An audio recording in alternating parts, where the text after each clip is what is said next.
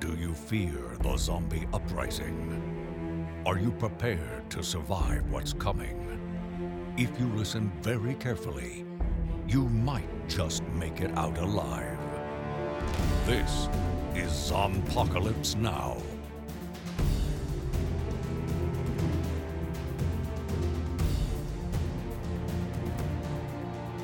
We're going to talk about real monsters tonight. Woo! Real fake monsters. Not the monsters of our real lives, our awesome, wonderful monsters, but we're going to talk about the monsters of the cinema. This is Apocalypse Now, of course, and we are talking about... How dare you? How dare you, Ridley Scott? So Ridley Scott has a new movie out. Yes. And it is called... Alien Covenant. Yes, and it is a film that makes me very, very worried for Blade Runner 2049. I don't know. Because Ridley Scott makes pretty films. He does. He's got a great eye, but... He does. Especially when you put the trailers right next to each other, which I saw for Blade Runner. Yeah. Just throwing that in. The problem is that... That's easy to copy. The story on this particular movie... Well, okay, so Allied, which is a film promotional company, they out of St. Louis, they offered us press passes. Yes. And so Dustin and I took advantage of that. We went down to the theater on the 11th, 10th or 11th. The day before it opened. No, it's not open yet. It opens on the 19th. Oh, it's... We're actually, yes, Really? we got a week out. Wow. And so we got to go down and watch, and we had press seats and everything. Yeah, like big with comfy chairs. Yeah, we watched the movie from, and I have to say that like I like the concept of a reclining movie theater seat, but I don't like in practice when you like accidentally nudge it and all of a sudden you're like falling backwards. Yeah, we would look down the aisle and you would see people who had reclined. Basically, are they sleeping? They were It's sleeping. entirely possible they were sleeping. I hate to say that about an alien movie, but there is a chance they actually had gone to sleep. So the basic premise of this film, of course, is this is set again in between Prometheus, the first of the Ridley Scott's return to the alien universe, and the first Alien film. So this is like 50 years before. Right. Or 40 years before, I guess. At this 10 years after Prometheus. Right. And a number of years before Alien. Right. The original film that basically gave us not only one of the best movie monsters, revitalized the idea of horror and science fiction as being a thing, gave us a incredibly strong female lead at a time when there were no female action heroes. Sigourney, and it basically jump-started Sigourney Weaver's career. Mm-hmm. Now, let me ask you a question here because I'm the intern and dumb. Alien, uninformed. So you say new to the new to it, yes. So you say Prometheus is timeline with all the movies. Sure. Okay. So the first Alien film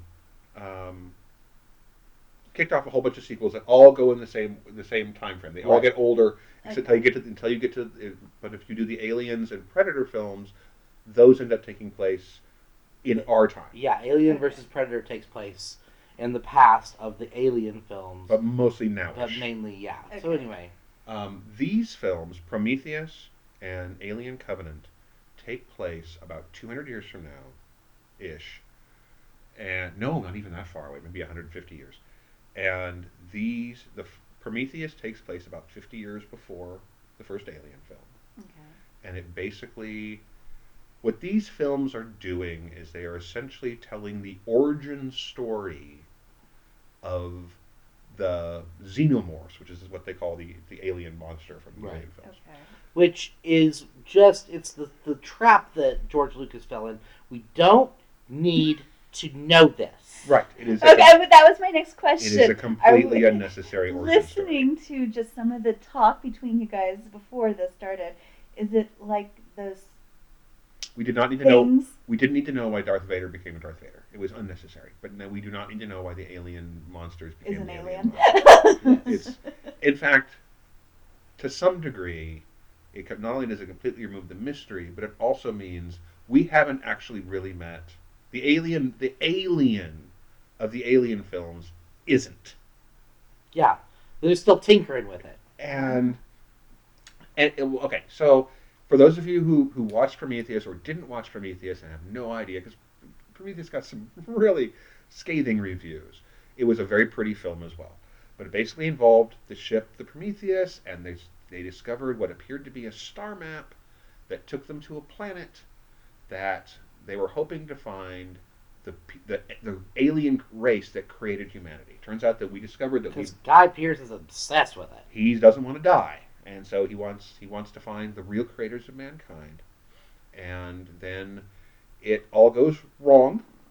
There's lots of pear-shaped happening here, and everybody dies except Naomi Workplace and the head of David, the android, played by Michael Fassbender. And she screws his head back or down to a new body.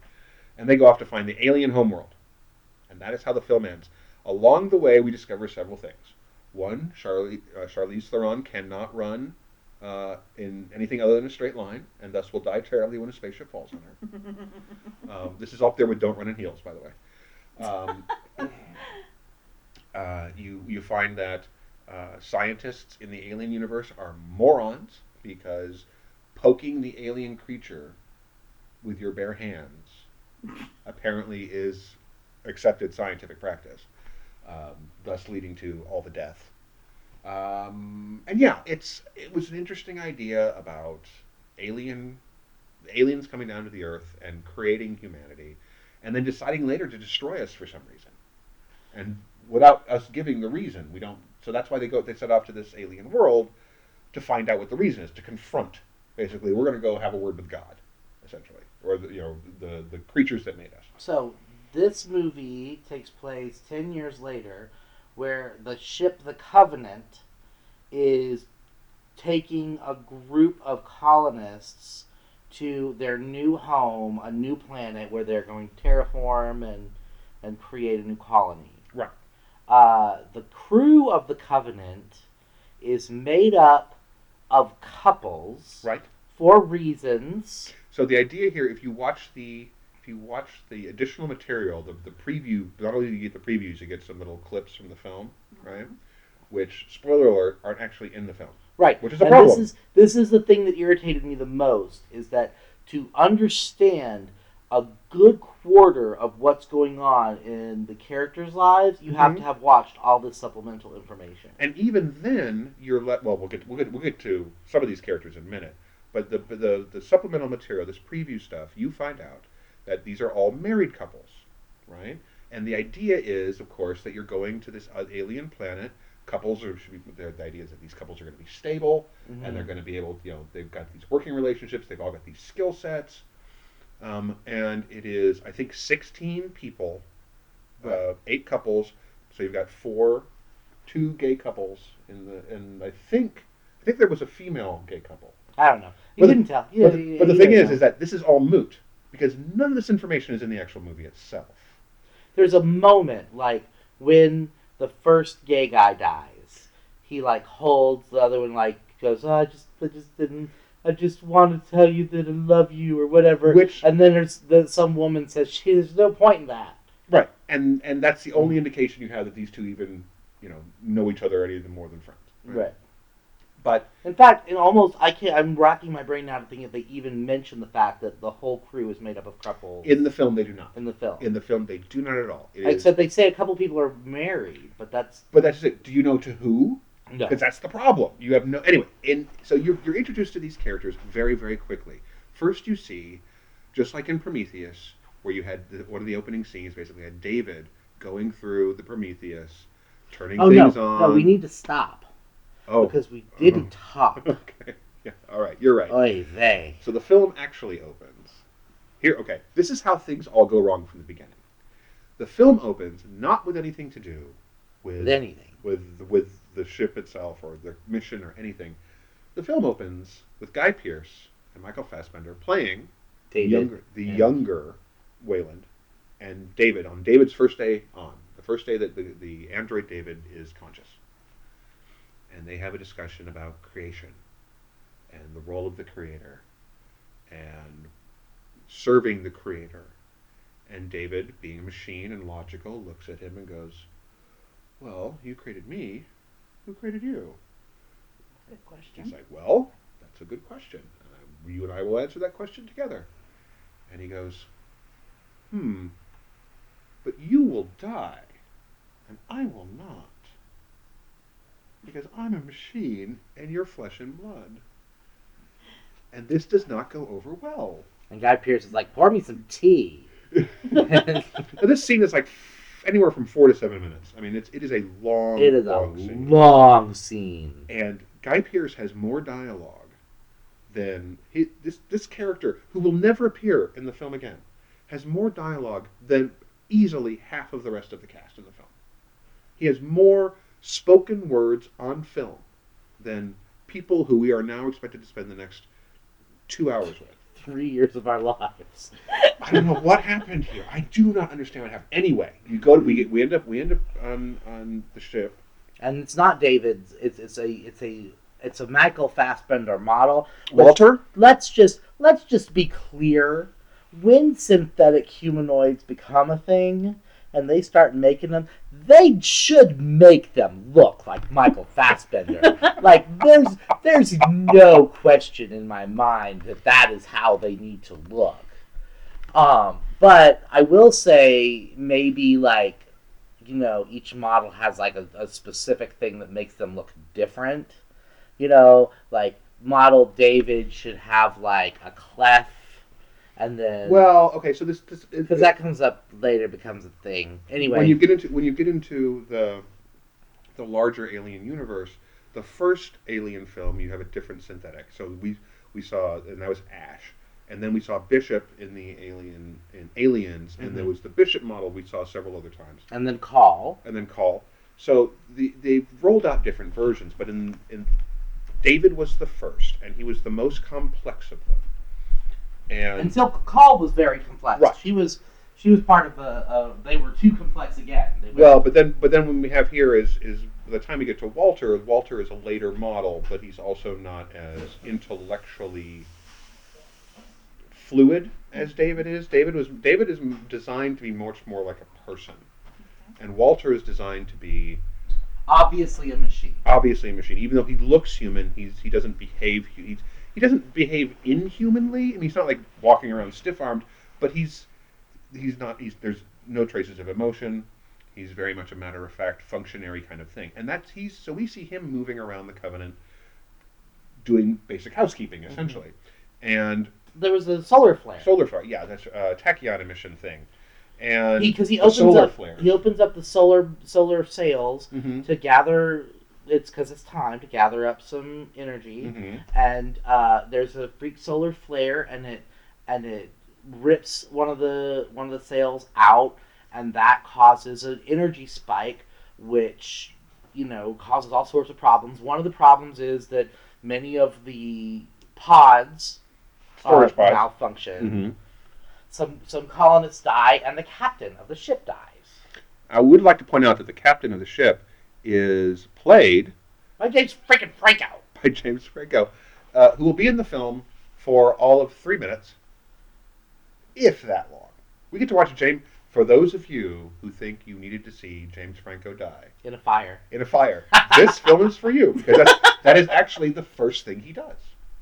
That is his very first scene is, here's James Franco in a pod. Yes. He bursts into flame. And there's a woman there who's not very happy about this. Right. And this turns out to be his wife. Although, again, it's hard to tell. But we will then get a single scene later where we get to see him interacting with anyone other than fire. And it's like, oh, look, it's James Franco. Who knew? For no reason. He, again, has more footage in the supplementary material that you apparently have to watch to understand what's going on with the relationships of the people in this film, which is not how you do it, by the way. Let us just make that very, very clear. If you go to the movie theater, you should not have to have watched other things to watch the movie. Somebody took viral marketing, took the concept of viral marketing and ran with it. They were like, let's go crazy.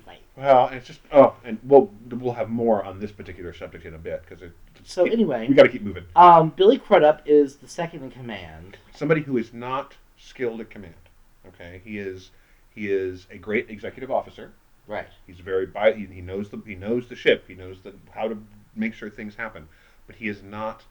There are people who have the personality for command. He does not. But not only that, and this is very important. I want you to remember this, Mindy. I want you to hold this idea in your head because it's going to come back later.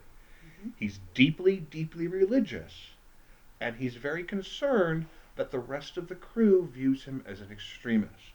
Do you have that in your head? Yes. You got it right there. You're holding it, right? I'm holding on to it. Throw it away because it doesn't matter. Doesn't mean anything else It is a complete. ever. No. Stop.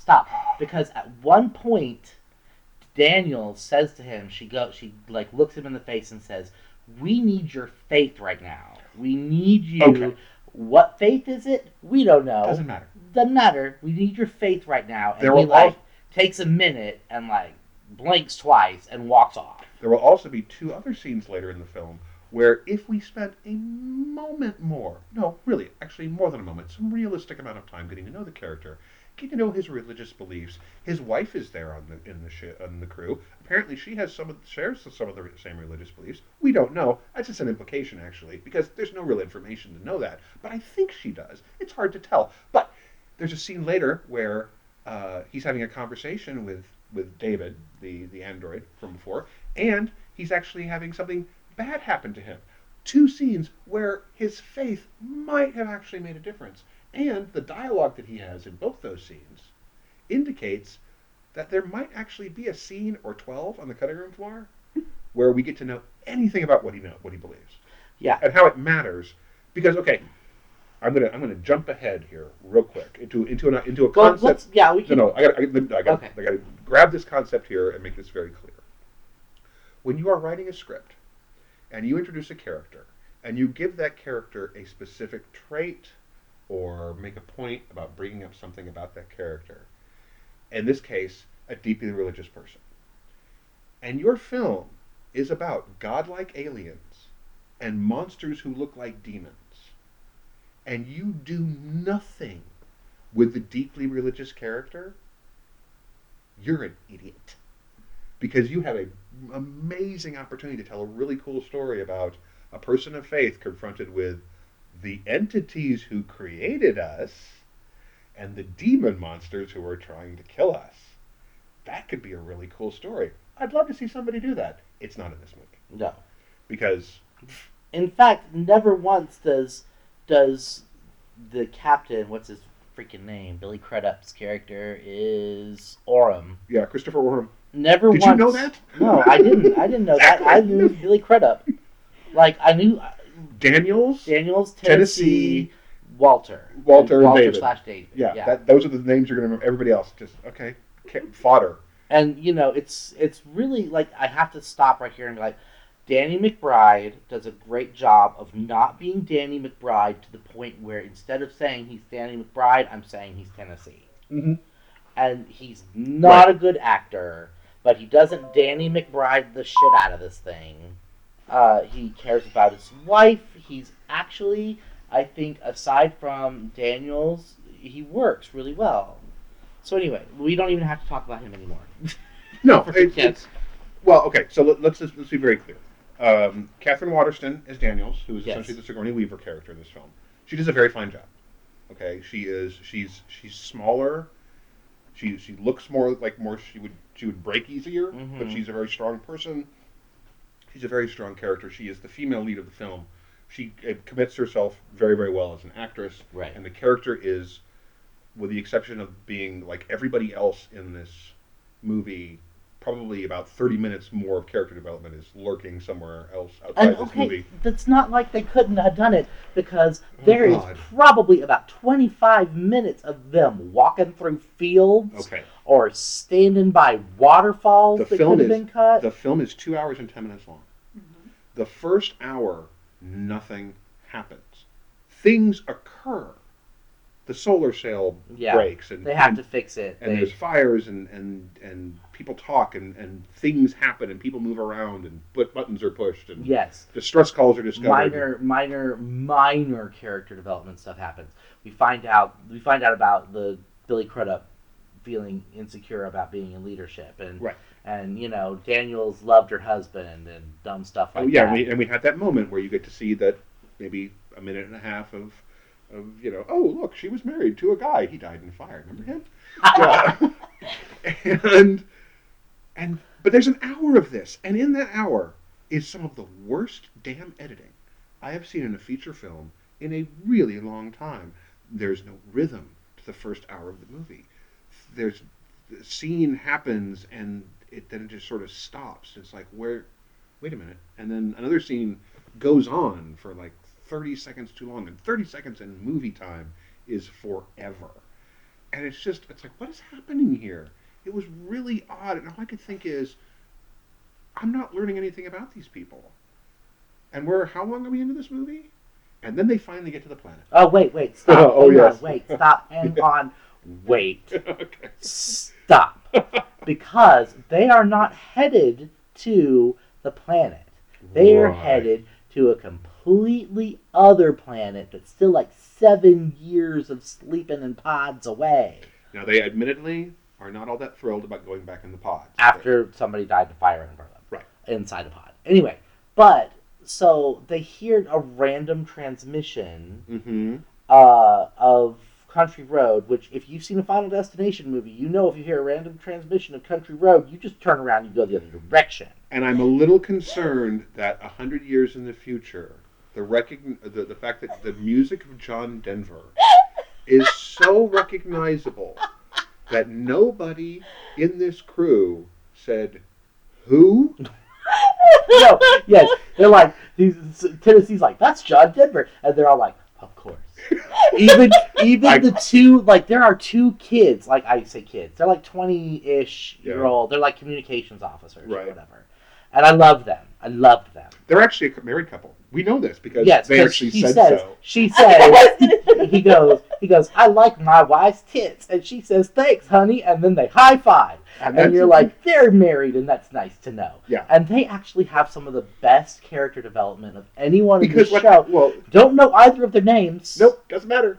Doesn't matter. All we know is that they actually stayed on the ship with Tennessee, and so therefore every time we cut to the ship, as the rest of the film's going on, they're the only three characters we have to worry about. And so they can sit there and go, this is a terrible idea, but what should we do about it? I don't know, but we have to do something. Yes. And you're like, okay, I'm getting dynamics here. Okay, he loves her. You can tell. Oh, look, eye contact. It's really cool. This is called character development. Oh, wait, back to the planet. Okay, great. We don't care about any of these people. Go back up to the ship where the people we like are. Oh, God.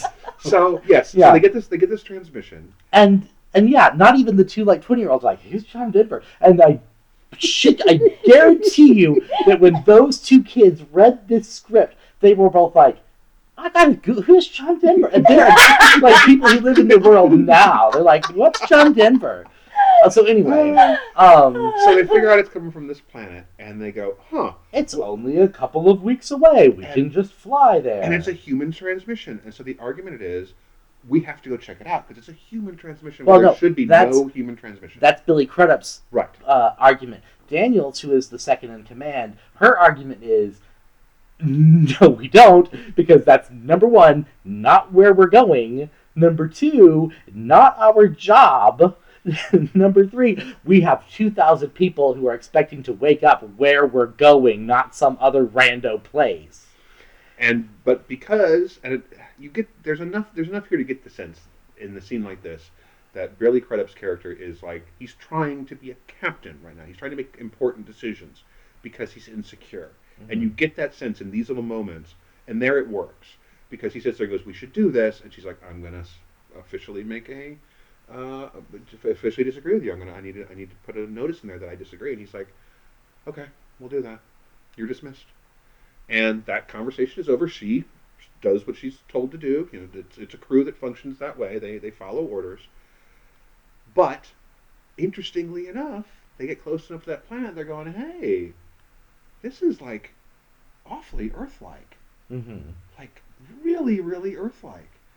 How did we miss this planet? Yeah, we should have seen this. And so they get in close, and the planet is covered in storms. And so they're like, well, we can't take the ship down. We wouldn't want to take the ship down anyway, right? And we're going to send down a lander. Now, I would just like to point out at this particular juncture, one of the problems with Prometheus was a tendency of the crew of the Prometheus to take their helmets off in an alien environment and thereby expose themselves to, oh, I don't know, death. Unknown pathogen. Exactly. Now, if you saw the first Alien film, you'll note that our entire crew, when they go down to the planet, they keep their suits on with their helmets on and everything. And the alien facehugger goes through the faceplate. He doesn't take off his helmet to sit there and go. John Hurt does not sit there and go, I can't see, and take off his helmet. He sits there and he looks at the thing, and the thing explodes in his face and bursts through his helmet. It's the fact that he doesn't die is because there's a little bit of atmosphere on the planet, right? So in Prometheus, people take off their helmets all the time in this alien craft with exposure to pathogens, yes, and alien life forms that kill them. And this is how they die. Everyone's out there, my God, what a bunch of morons. So, Covenant. They wear their jackets, their cute little hats with the ears. Mm-hmm. And that's it. No helmets. No spacesuits. Now, let's also remind ourselves here that this is a colony ship. Mm-hmm. They're going to go to a planet they have never been to before. No one has. All the information they have about this planet comes from probes. So they are going to terraform it. You go to terraform a planet means you're going to change it to be more like Earth. Not, we're going to, plant a garden and it'll be prettier like Earth. No, we're going to change things. Right. In fact, Daniel's she's the terraformer. Right. Like, she's got all the big bulky equipment that's going to go and make water. All right. So, yes, they go down to the. Oh, and wait, they also have an artificial human on board. They have a synthetic person. They have a walking, talking probe that they could send down to that planet, who could walk around and go, "This seems oddly like Earth," and oh God, it's an alien eating my face! Ah, No. 3/4 of the cast go down to the planet without any suits on. They bring along the robot. Come on, Walter. This will be fun. You'll have a kick. We'll have a kicker. So, all right. So, fine. People do stupid things in movies. Fine, it's a science fiction film, etc., etc. No, I'm sorry. This is one of those excuses that just doesn't wash because it's so mind-numbingly stupid, and it wasn't a complaint about the previous film in the series. And then we get to meet one of the characters in the film. She's the pilot. Mm-hmm. She's Danny McBride's wife. Tennessee's wife, and she is capable, smart, and a good pilot. Very, very good at what she does. In fact, Billy Crudup's like, "Are you okay?" And she's like, "I am fine." I'm driving a thing through a hurricane. Leave me alone, so I can drive a thing through a hurricane. And he's like, "Are you?" And she's like, "Are you sure?" And she's like, "I'm going to come out of the seat and cut you, hit you with my face, and then I'm going to drive this thing to the hurricane." And so she is calm and cool and collected. And she's like, "You know what? I don't like this terrain. I'm going to set us down over there. You guys can walk in. It's just going to be safer on the ship." And they're like, "Okay," because she knows what she's talking about. She is a capable individual. This is important for later.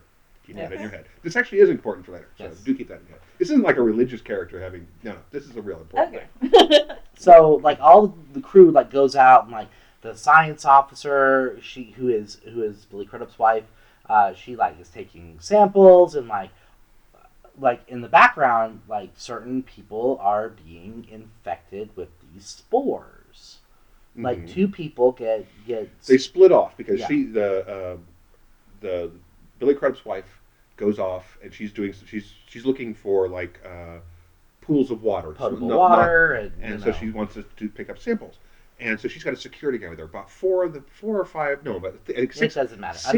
About 6 of the crew are security people. They're there to protect them against I don't know, something they might encounter on their new planet they're going to. So there could be dangers there, so they have guns. In fact, all of them have guns of some kind. They're all armed. Right. But not suits and helmets. So she's kept with this guy, who then says he has to go off to the bathroom. He does not go off to the bathroom. He goes to have a cigarette. Now, no, I'm not even going to go there. It's such a dumb moment in a movie that's like, why are we doing this? So the rest of them go off, and they're following the signal, right? The John Denver signal. And I'm picturing Pauly Shore from Son-in-Law. I'm sorry. Well, there's equivalent decision making, maybe. And so they find it. They're like, huh, it seems to be at a high elevation. So they start climbing up this mountain, and then they discover there's an alien spaceship there, and they're like, huh, Let's pop our heads in, shall we? what's going on here now? Knock knock. Anybody else? I don't know, Dustin. You're a smart guy. And I like to think I'm a relatively intelligent person. If you and I had to come across an alien spacecraft, we are on a colony ship. We have discovered an alien spacecraft. Is our first thing we're going to do to walk inside? We've got 2,000 people back on the spaceship that's in orbit that we are charged with protecting. There's yes, I know it is incredibly, it's there, it's alien, it's fascinating. We are not just. Are we just going to walk in? Or are we going to sit there and go, okay, let's figure this out so that we don't get ourselves killed by whatever is in there? Because you and I have watched movies at some point in our lives. I refuse to believe these people have never watched a horror film. You have to wonder sometimes. At some point, don't you have to sit there and go, okay, I want to go in really, really bad, but let me get some lights first. Yeah. Let me move the ship a little closer so that if I got to get my ass out of here, I'm not running down a mountain to do it. Right. There's no. They just stroll right in. Oh, I wonder if they baked cookies. And it's not like in Prometheus where they went out looking for alien life. These folks are like, oh shit, there's an alien spaceship here. That's where the human transmission is coming from?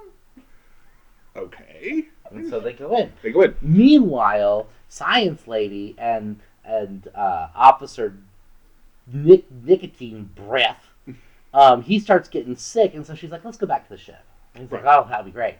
So they start heading back to the ship, and he's getting sicker and sicker and sicker. And so that by the time they get there, he's like, she is dragging him. And so she gets the pilot, and he's like, the pilot's like, we have to do quarantine. Don't touch anything. Get him back in there, and we have to quarantine him because he's obviously sick with something from this planet.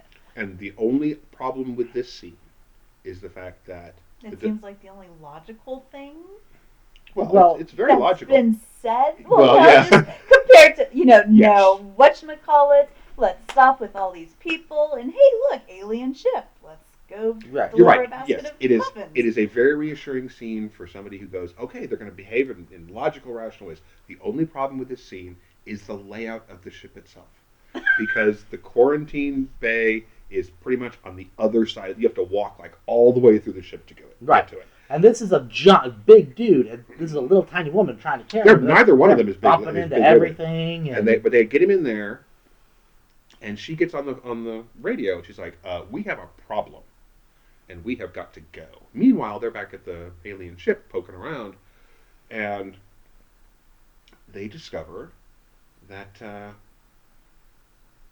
there's signs of humanity here. You find the dog tags of Elizabeth Shaw, who was the scientist from Prometheus. It's not looking like she's alive. And they find a recording inside the ship, and the alien recording things are this sort of diaphanous hologram thing. And so you see this kind of fuzzy line outline drawing thing of Elizabeth Shaw singing John Denver songs. Which, sure, okay. So it looks like, it's like, what's going on? And they get the notice that, okay, we got to get back. Somebody's sick. Your guy's sick. We have to go back. And then they get outside and discover that one of their security guys is sick. This guy who is sick on their group will turn out to be the husband of the head of the security team, if you watch the supplementary material. But you don't know that. You don't know that. You don't know anything. All you know is that when this guy does die, as he dies later, spoiler, the head of the security team will be very, very upset. Yeah. But, yeah, anyway. So they're running back, and things are, they're a ways away from the ship. Yeah, things are starting to happen. And here's where there's like a breakdown, because for me, it starts, like, it becomes very Hand the Writer, because we see this very capable female pilot just dissolve into a hysterical woman. The security guy starts having seizures and stuff, and she locks him and the scientist lady in the medical bay. And because he threw up on the science lady. Yeah. And she's like, no. I'm sorry, spit up blood. I mean, she spit up blood on pilot. Because she's covered in blood when she goes to Well, she comes back in. Remember when Yeah. his back splits open? That's when she gets splattered with okay. blood. So, but the science lady gets blood on her because he basically spits it up all over her face and chest. So she locks them both in there, and she's following quarantine rules Mm-hmm. as much as she can. She's separating the two people who've been exposed from everybody else. Now she is freaking out, and to some degree, I can accept her freaking out because this Mhm. is it went from hey, we're on an alien planet to oh god, Mhm. things are going all wrong. Now, had they kept on their environmental suits or put them on in the first place, none of this would have happened. But let's not dwell on people behaving in a rational manner. Right. Very little of that will actually happen in the rest of the movie. So, but yes, but Dustin's quite right. She does freak out. Now, you would like to think that the people who would go on an intergalactic mission that would take years, something like 30 years to get to the planet. They are not coming back. It's a one-way trip, and they are going to a planet that they only know so much about. That these people who were, would have a certain amount of adaptability.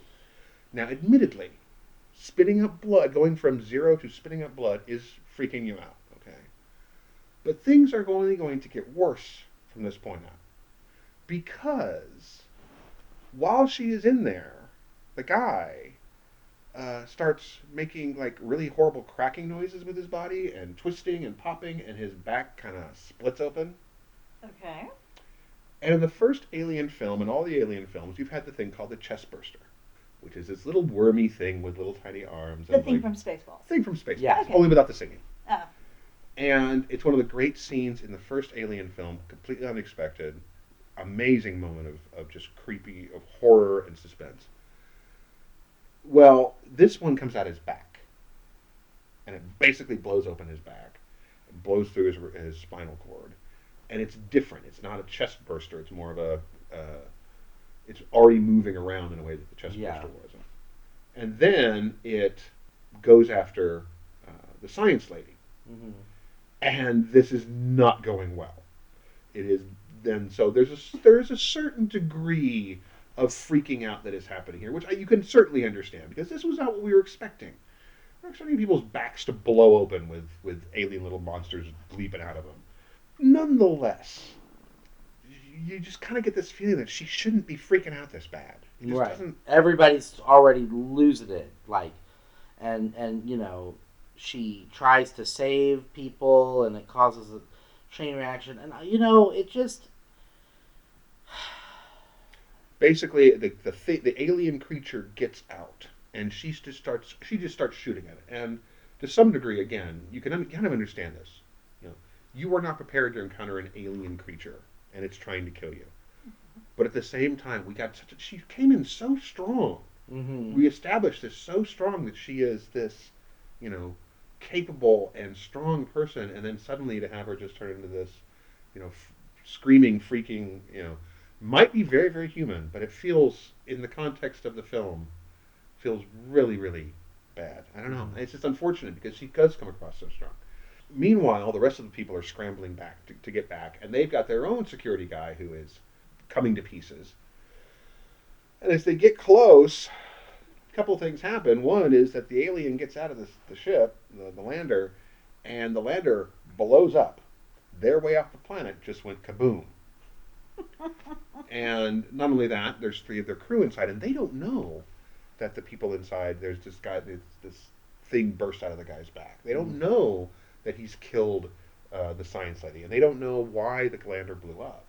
But all they suddenly know is that 3 people who have family, spouses on this thing are dead all of a sudden. Mm-hmm.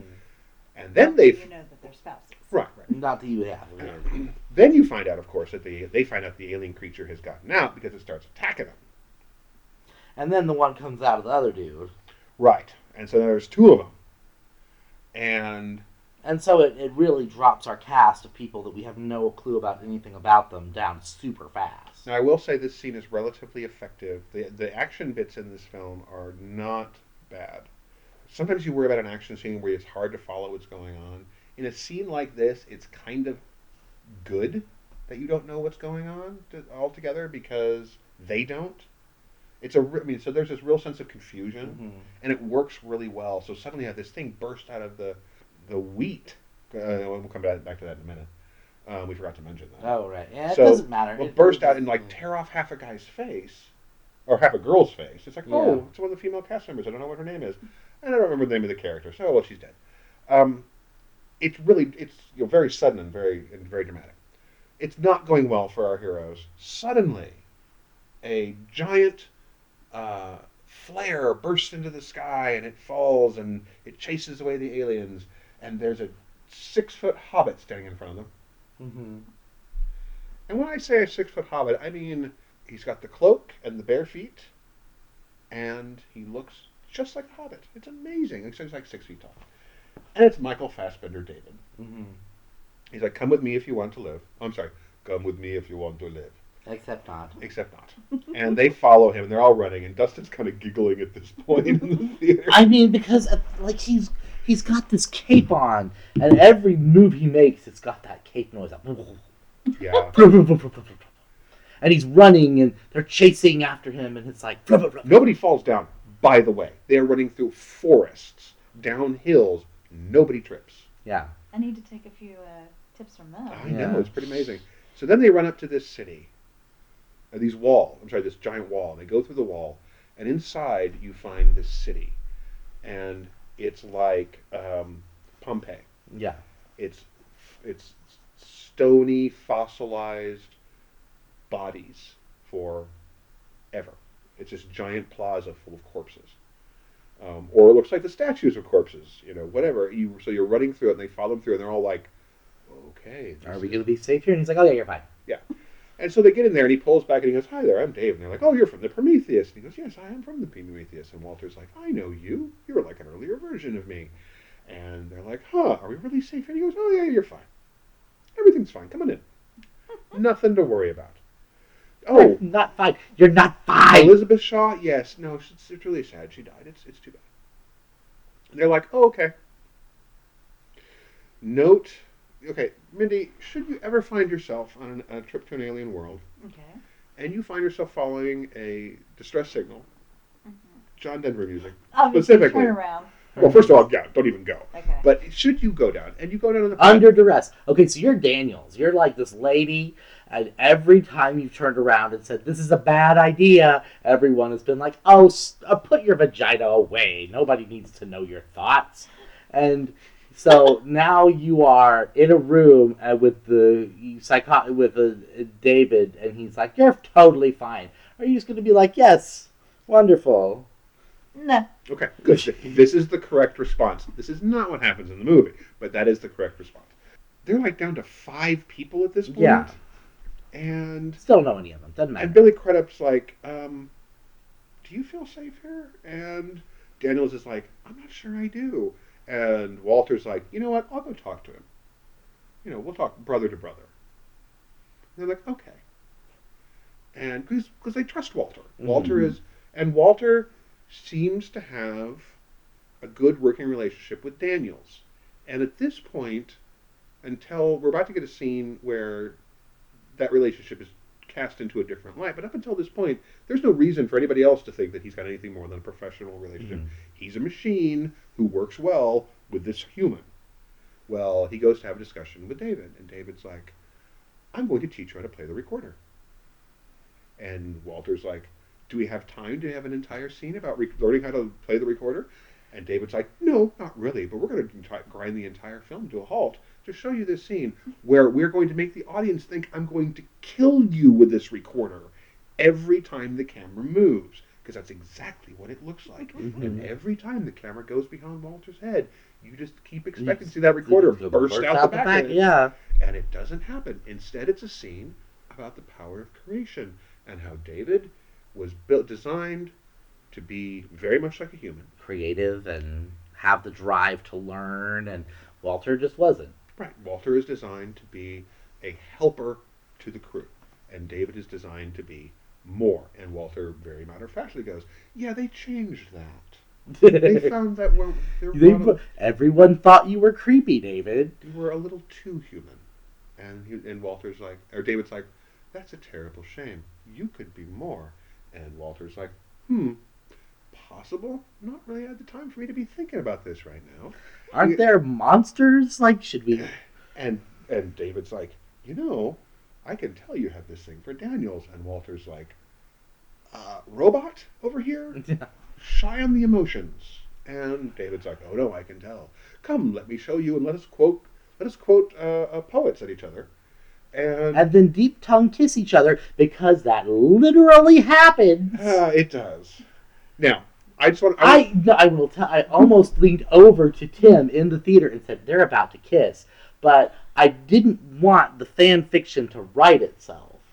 And I seriously, because I was thinking the same thing. Like, David is about to kill Walter, and then when he stopped with the whole music lesson and they're standing there, I was like, David is about to kiss him.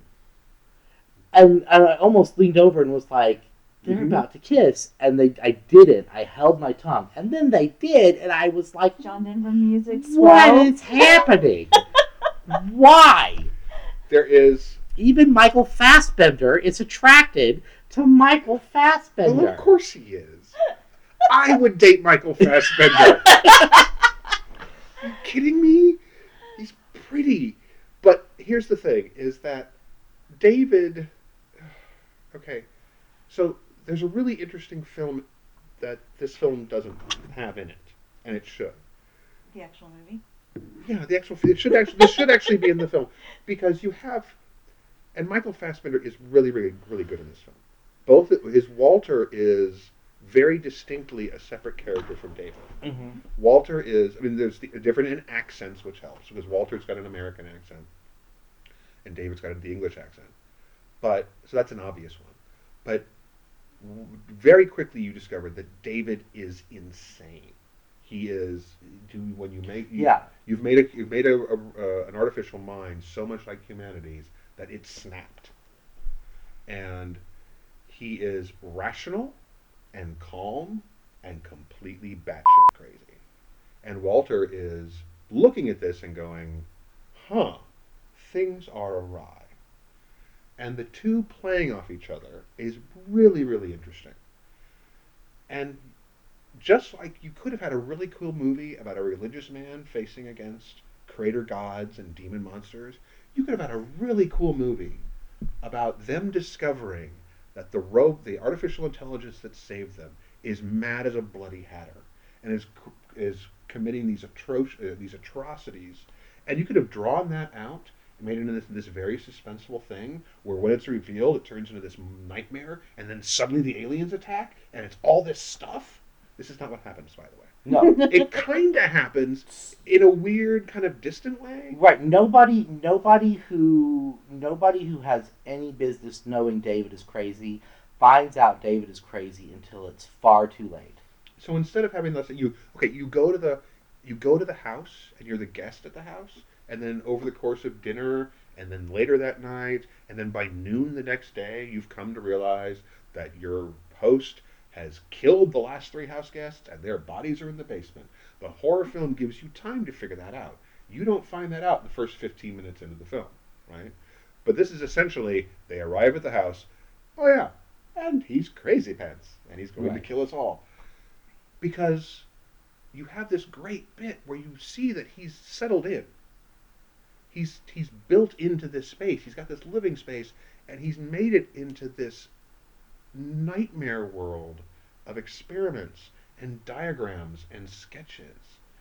And this should be unfolding. This should be building, and this should be tension and terror, and it's not there. And the thing that like, as he says that Dr. Shaw died in the crash, and then they find drawings that are obviously of a woman, bisecting a woman.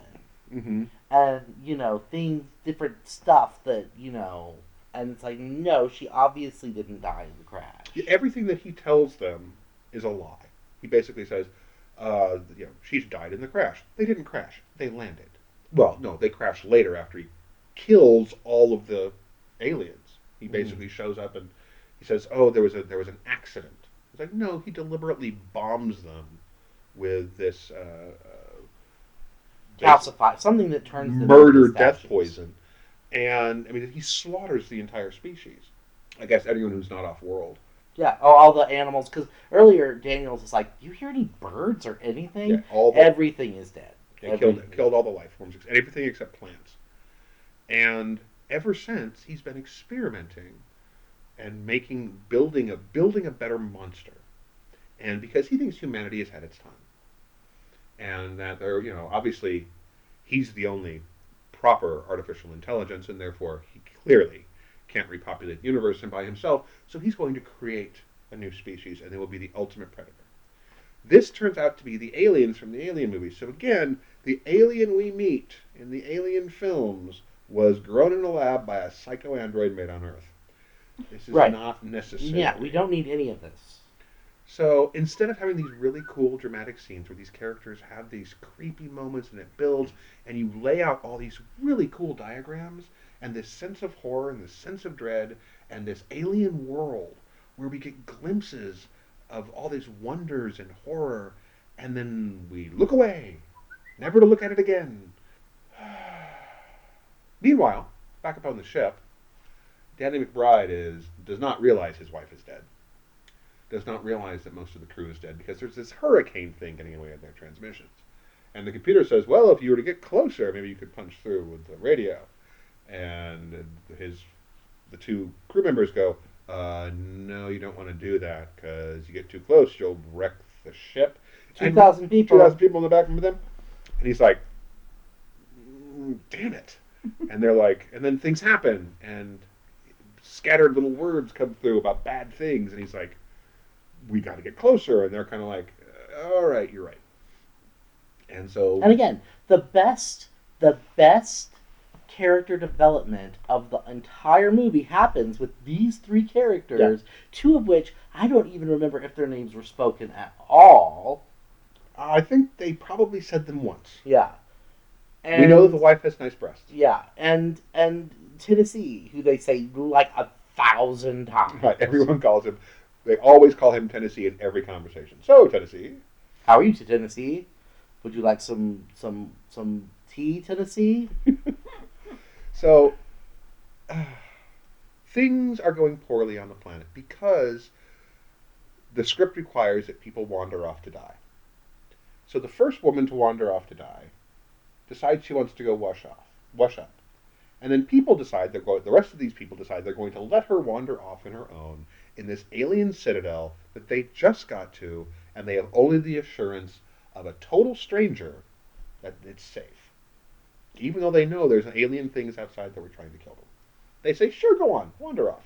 She goes and wanders off. And is probably killed by an alien. Right. And, splash, splash.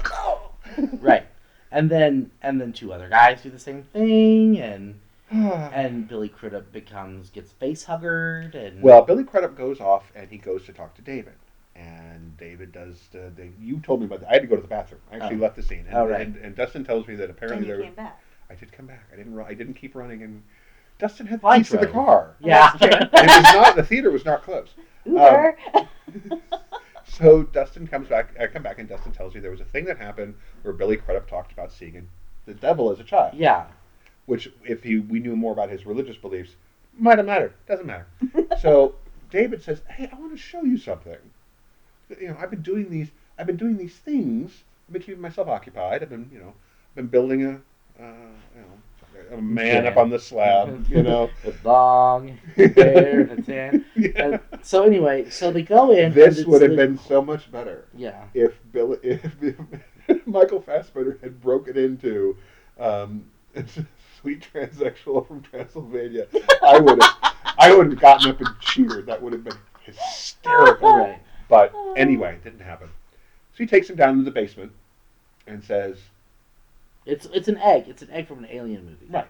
Now, Billy Crudup does not know this. Yes. He has, and on one level, he has no reason to think that he is getting set up to become an And I remember the original, I remember recently, the 30th anniversary of the original Alien movie was, and they did all these articles, and one of the things they talked to the Geiger, H.R. Geiger, and he said that he designed the way that the alien eggs opened in a way that draws human curiosity. Well, it kind of looks like a flower in a way. Yeah, and people, when you see something open, your initial response, your animal response is, I wonder what's in there. You want to look. Mm-hmm. And you've got a character at this point. He has no reason to think that David is insane. He also doesn't have that much reason to trust him. But he did kind of save their lives. So it's this push-pull thing. And it basically gloms onto his face and it's all over. Right. Except for when later he wakes up, David's throwing rocks at him and he wakes up and he says something along the lines of, do you believe in anything, or like something? Well, he goes here, what do you believe in, David? And you don't get a proper answer in that.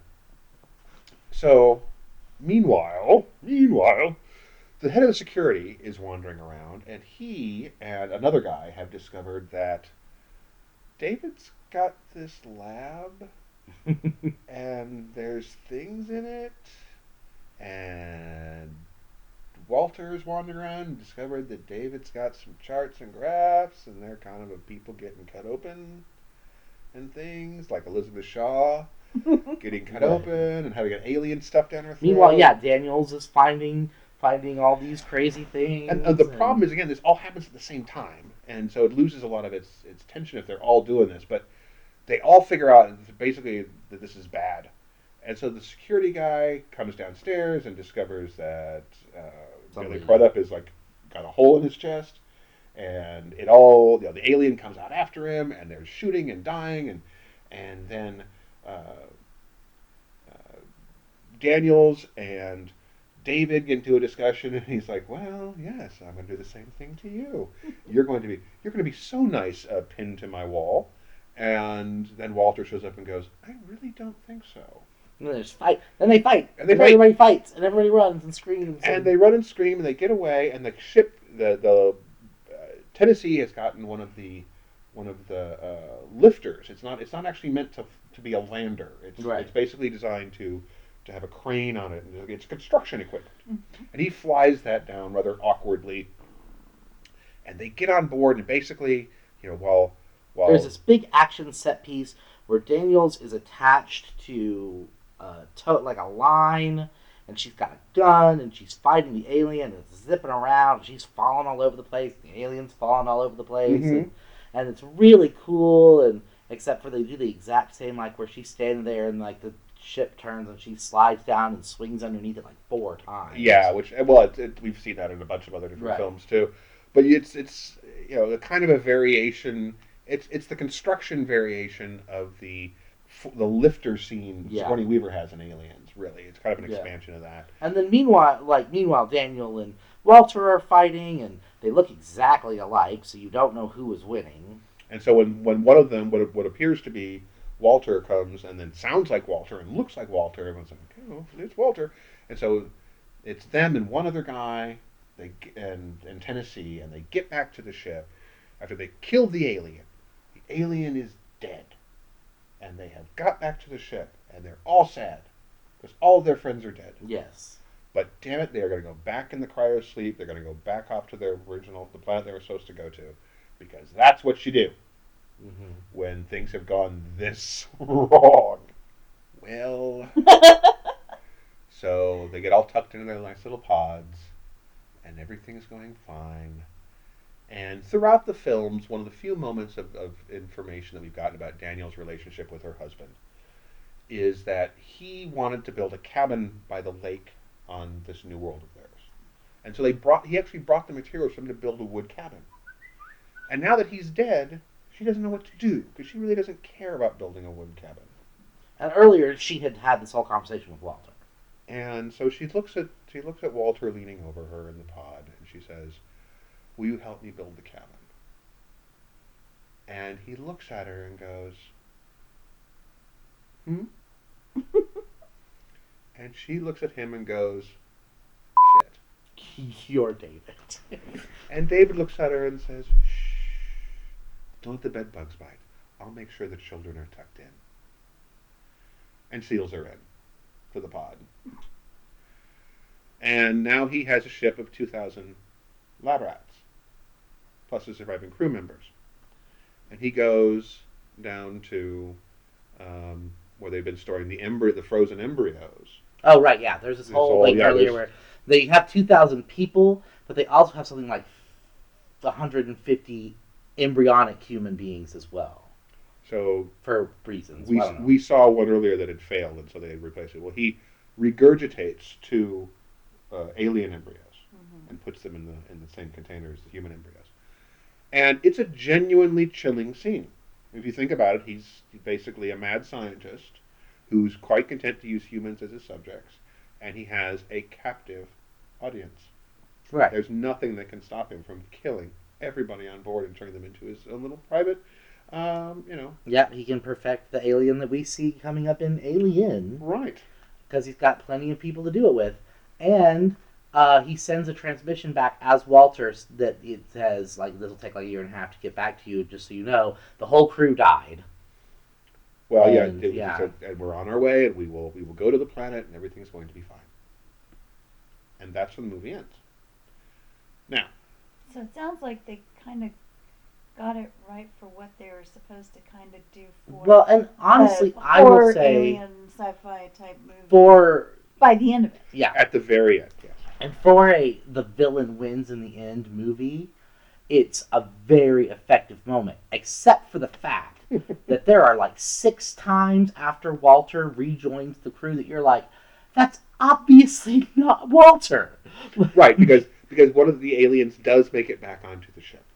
And so they have to run through the ship and figure it out. They kill off the cute couple from the bridge. Yeah. Who are having sex in the right, shower. and I was so irritated by this because it's like, just let the kids live. Just let those 2 kids who had like the only moments of character development were these 2, this young married couple. Just let them live. And one of You're the going to few- let Tennessee live. Let And one of the kids few live. moments where you actually see these couples actually have intimacy and romance, they gotta die.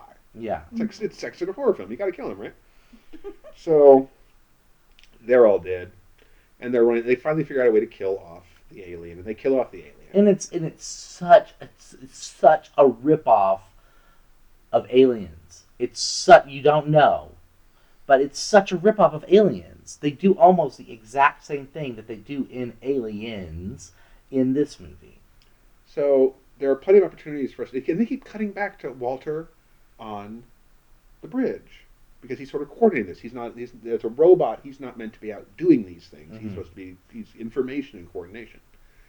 And so you see him looking at, and he's helping them. He's hurting the alien just the way they want to. But you look at his face, and it's an expressionless face. Michael Fassbender does expressionless face very, Mm-hmm. very well. But I got news. Expressionless faces can tell you what they're thinking anyway. And there's a scene where an alien's looking right at the camera, at the security camera, and he's looking right at it. And I'm going, oh, fuck, it's David. Yeah. It's so David. And so when the reveal happens, you're like, oh, I'm so surprised. Justin, were you surprised? I was not surprised. We were not surprised. So it's really disappointing. It's so disappointing. It is a beautiful looking film. I mean, it is the production design is gorgeous. And there are some great moments. There There are. are some really good. Like I said, I wish, the only time that I had a genuine reaction that anyone was dying when it was like, those kids are going to die. Mm-hmm. And I was just like, I like those kids. I don't Yeah. know either of their names. But it doesn't matter. Yeah. They came across as characters. Yeah. So you feel something for them. And Daniels and Billy Crudup's character and Walter are all they're very shaped characters. You care about them to a degree. But then you have Billy Crudup's character, again, had all this potential to tell this, I mean, could you imagine him having a religious, we should have gotten the scene where he's having a religious debate with David. Mm-hmm. There should have been that scene. If you're going to establish a deeply religious character, put him up against the mad scientist who's playing God. Right. This should have been. Why don't you have that? This should have been the haunted house science fiction movie. You're Mm-hmm. right. It should have been. We've been invited to dinner, and our host is a madman. Yeah. It shouldn't have had. It would have stuck to that. We would have gotten that. And the pieces are there. I mean, you Mhm. actually have the castle. You have the experiments. You have the laboratory. You have all the elements They are spend, there. but they don't spend enough time. And They they're spend gorgeous. They spend a great 40 minutes wandering around Well, at the yeah. very beginning of this movie. The first half of the film needed to be 20 minutes of character development just 20 minutes of character. Get the 20 minutes of solid character development and then jump into the story. But that's not what happened. And it's so frustrating because it looks good. It's a fantastic cast. The effects are great. There's a couple of moments where the CG shows through a little bit, but for the most part, I mean, the aliens are actually guys in suits when they can be, and it's a great looking film, but the pacing and the predictability of it. Halfway through the film, as soon as the death started happening, I started mentally checking off a checklist, and I was right more often than I was wrong about what was going to happen next. And that was really. And then, yes, I watch a lot of movies. We watch a lot of movies. Yeah. We know story. So I mean, some audience. The reviews I've seen some other reviews where people have said that they thought it was a return to form after Prometheus, to the Alien films, and I'm thinking, but shouldn't we have more? Shouldn't we be expecting more from Ridley Scott coming back to Alien to basically have this? I don't know. It's so frustrating. This film could have been so much more than it is, and it's not. It's really disappointing. And I'm worried about Blade Runner 2049 because, well, look at it. He has had such a major influence on genre fiction. Alien, Blade Runner. I mean, these are films that defined how we looked at horror films, horror and science fiction films. Blade Runner influenced fashion. It influenced how we looked at the future. It's what we were expecting. You know how many times I watched it in college and had to write papers on it? Okay, it doesn't matter. Nothing.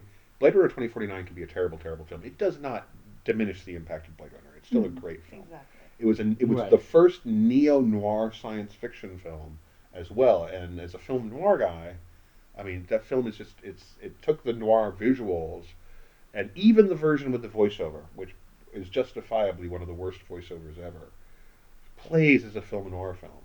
It's so influential and so cool, and just a really, really well done idea of the future. Completely wrong, as it turns out. We'll see. But still, I don't know. I don't know. I mean, I'm glad we got to go. Yes. I'm glad we watched it. There were parts that were really good. I really hope, because apparently there was this big blow up because Ridley Scott said that the Neil Blomkamp version of Alien was never going to happen. Yeah. And I wonder how many chickens he was counting before they hatched. Well, when we walked out of the theater, we were there with several other film critics. Mm-hmm. And I heard at least one of them say, I don't know if we're going to get another one of these. Mm-hmm. I was just like, well, I wouldn't go that far. It'll do fine. It'll make its money. It'll be popular enough. Prometheus made its money. Yeah. Prometheus was really financially successful. This'll do fine. Right. But again, I think it's time to let somebody else, because Ridley Scott did a great job with the original Alien, but what we remember of Alien is Aliens, which was James Cameron. Neil Blomkamp can do a damn good job with these movies. I would really like to see it, because I think that where Scott enabled us to look at a science fiction film as a gritty realism that we weren't seeing right then either. The idea that these were ordinary people. These were not heroes. This was a small crew of people who were just out there doing a job, and they faced off against this unstoppable killing machine, and it was all over the woman who sat there and would not let this thing intimidate her or stop her, came out on top, and she took her cat and she got in her cryo tube and she said, I'm alive, damn it. And Sigourney Weaver became the badass that she is, right? And Ellen Ripley became one of the great genre female characters, or great characters in genre, period, who happened to be a woman, but also enabled other writers and filmmakers to say, I can have a good female lead who can be strong and an action hero. And Hollywood took about another 20, 30 years to figure that out and get us a Wonder Woman movie, or a Captain Marvel movie, or But it's so frustrating when the potential here that just wasn't realized. So, now that we've depressed any of you who are hoping to see this film, go watch it. Go watch it and decide for yourself. Tell us how we're wrong. Or right. Yes, I mean, give us let us know what you think in the comments. You can find us on iTunes, on podcast.com. We would love it if you were to rate and leave us a comment. Really, that does help people find us when they're looking for podcasts, and we would greatly appreciate your help in doing that as well. Thank you for listening to us, Mindy. You're welcome. Thank you for educating me. Don't write bad scripts, Mindy. I will try not to, and if I ever have a religious figure, I will make sure that they have the whole God alien and establish my relationships ahead of time. Damn not give Guy Pearce 7 minutes of talking. Well, depends on the film. Fine. Like, give Guy Pearce. I'll give him 7 minutes of talking with no shirt on. But make it in context of the film, the story that you're telling. Okay, just make sure it doesn't just sitting out there on its own. Otherwise, it's gratuitous. Anyway, there's nothing wrong with that either. All right, thank you, Dustin. Yeah. Dustin's tired. This is the second podcast we recorded tonight. Anyway, thank you for listening, folks. We'll be back next year. We will be back next week. I'm never leaving. I'm going to stay here forever. We are your new monsters. Thank you for listening, folks. We'll be back next week with more Zombpocalypse Now.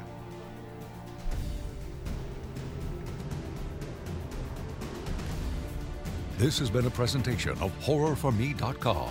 Copyright 2017 by Flaming Dog Media, LLC. All rights reserved. No portion of this program may be retransmitted without the express written consent of Flaming Dog Media.